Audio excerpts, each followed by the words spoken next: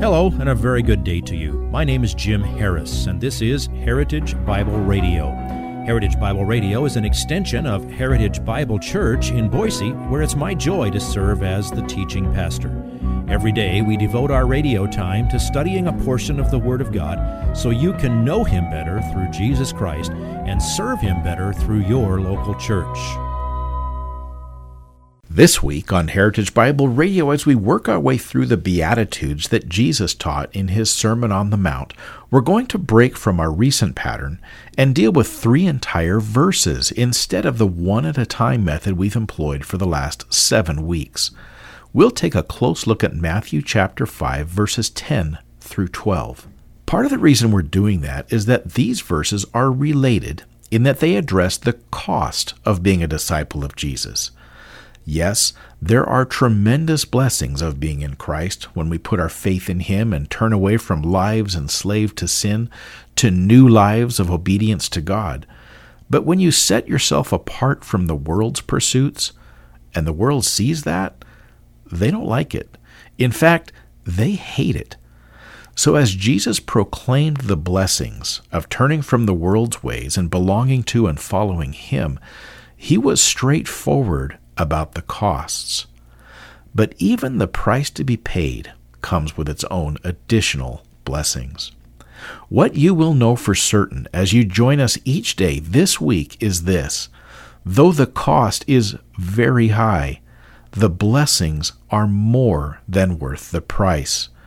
Here is today's slice of the sermon entitled, The Price of Faithfulness. Paying that price now is like an investment. It's going to be returned, multiplied in heaven. Your reward in heaven is great. And then he mentions, for in the same way they persecuted the prophets who were before you. You look back at those guys, most of them, I would say, didn't spend the majority of their days in what we would call happy mode, but they have a great reward in heaven. We don't have time to go dealing with their stories, but some of the most ugly, discouraging aspects of the history of the Old Testament is the treatment of the prophets. But do you know what Stephen said just before he was stoned for his faith in Christ and for preaching the gospel? I stopped short of it. Acts chapter 7, verses 51 and 52. That chapter ends this way: you men who are stiff-necked and uncircumcised in heart and ears are always resisting the Holy Spirit, and you are doing just as your fathers did. Which one of the prophets did your fathers not persecute? They killed those who had previously announced the coming of the righteous one, whose betrayers and murderers you have now become. Now, why that? Why this emphasis on the prophets? Why this emphasis on the history lesson that this is connected to those who have been persecuted, and that's how it was the prophets, and this is the way it's going to be for you? I think the message stands out pretty clearly. He's saying, in other words, persecution is not new. And what comes to you, it's not unique to you. The righteous have endured it for all the generations that we know of. Now, next time, we're going to see what Jesus' purpose is for leaving you here on earth right now. I mean, if you stopped with this beatitude, well, you'd be praying like John at the end of the book of Revelation. Even so, come, Lord Jesus. I mean, get me out of here. I've had enough of this. But God has a purpose for you being here, and we're going to come to that next time we return to Matthew next week, Lord willing. Now, don't take this passage as an exhortation to begin to pray for persecution. That's not the point. I think if you go looking for trouble, you can probably find it. All right? That's not our goal. But it is legitimate. And here's where we should land, I think, by the time we finish the Beatitudes. It's legitimate to ask yourself, if your life is making enough difference that the way you live evokes a reaction from people who hate Jesus. If your life is so comfortable that you are unschooled in persecution, I think you should wonder why. I think this is here for that purpose, among other things. Maybe you have insulated yourself from the people who need you most. There are some people who live lives so separated from everybody else that they didn't notice the shutdown 4 months ago. We shouldn't live like that. One of the worst things American evangelical Christianity and fundamentalism has done is that it's defined spiritual maturity in such a way that you say when somebody becomes really mature in Christ, they really aren't involved with anybody in the world. And that's not right. We should be deeply, intimately involved with each other so that we are all the more equipped to take the gospel into the world, where, by the way, there's a lot of hostility against Jesus. But there are also souls that Christ died for who need a Savior. Maybe the reason you aren't getting any flack is that you just don't have the resolve to live the life that Jesus designs for you. If it's just putting a facade on in front of Christians on Sunday mornings, maybe you're not really getting it.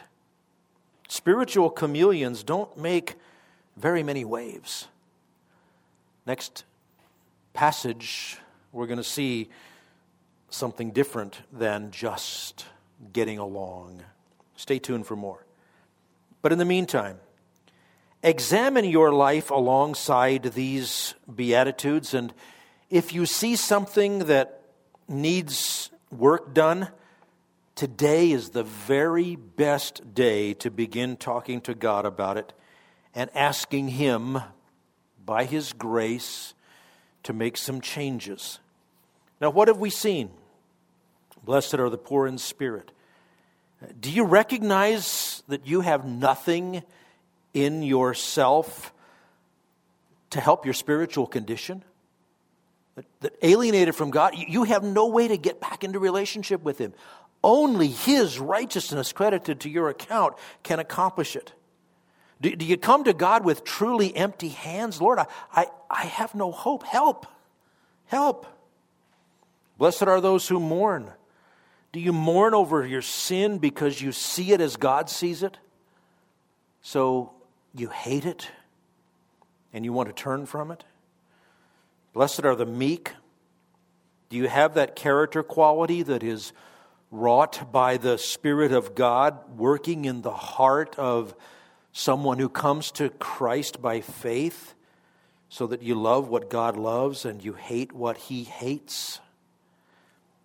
Blessed are those who hunger and thirst for righteousness. Do you have, and are you constantly cultivating more and more of the appetite for the things of God? Blessed are the merciful.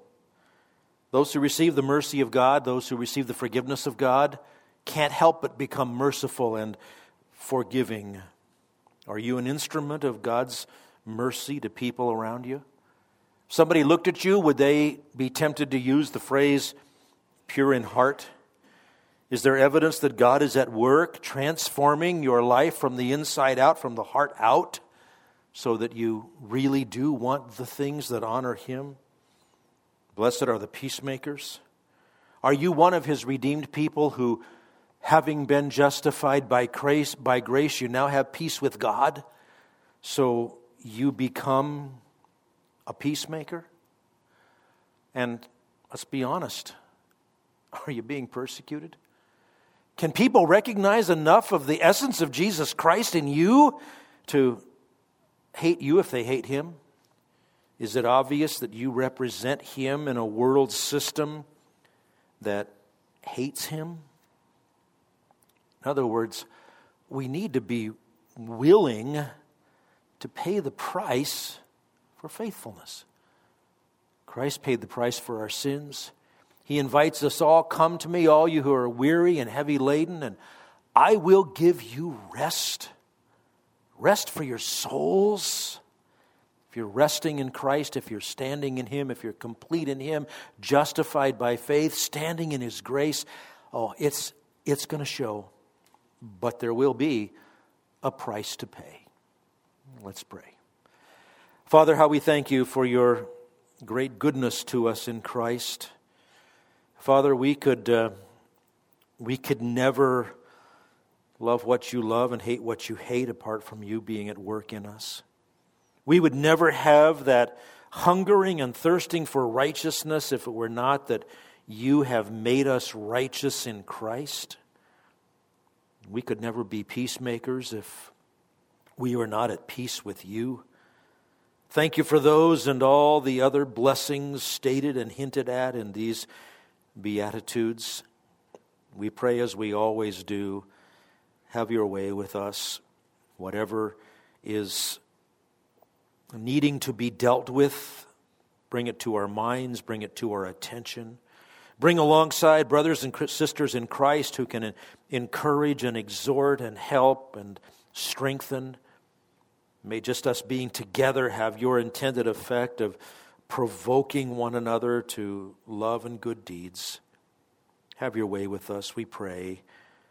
If anyone is not at peace with you, not standing in your grace, not yet forgiven of sin, please, today, put it in his or her heart to turn to you and to call out for your grace and for your mercy and come to the Son, in whose name we pray.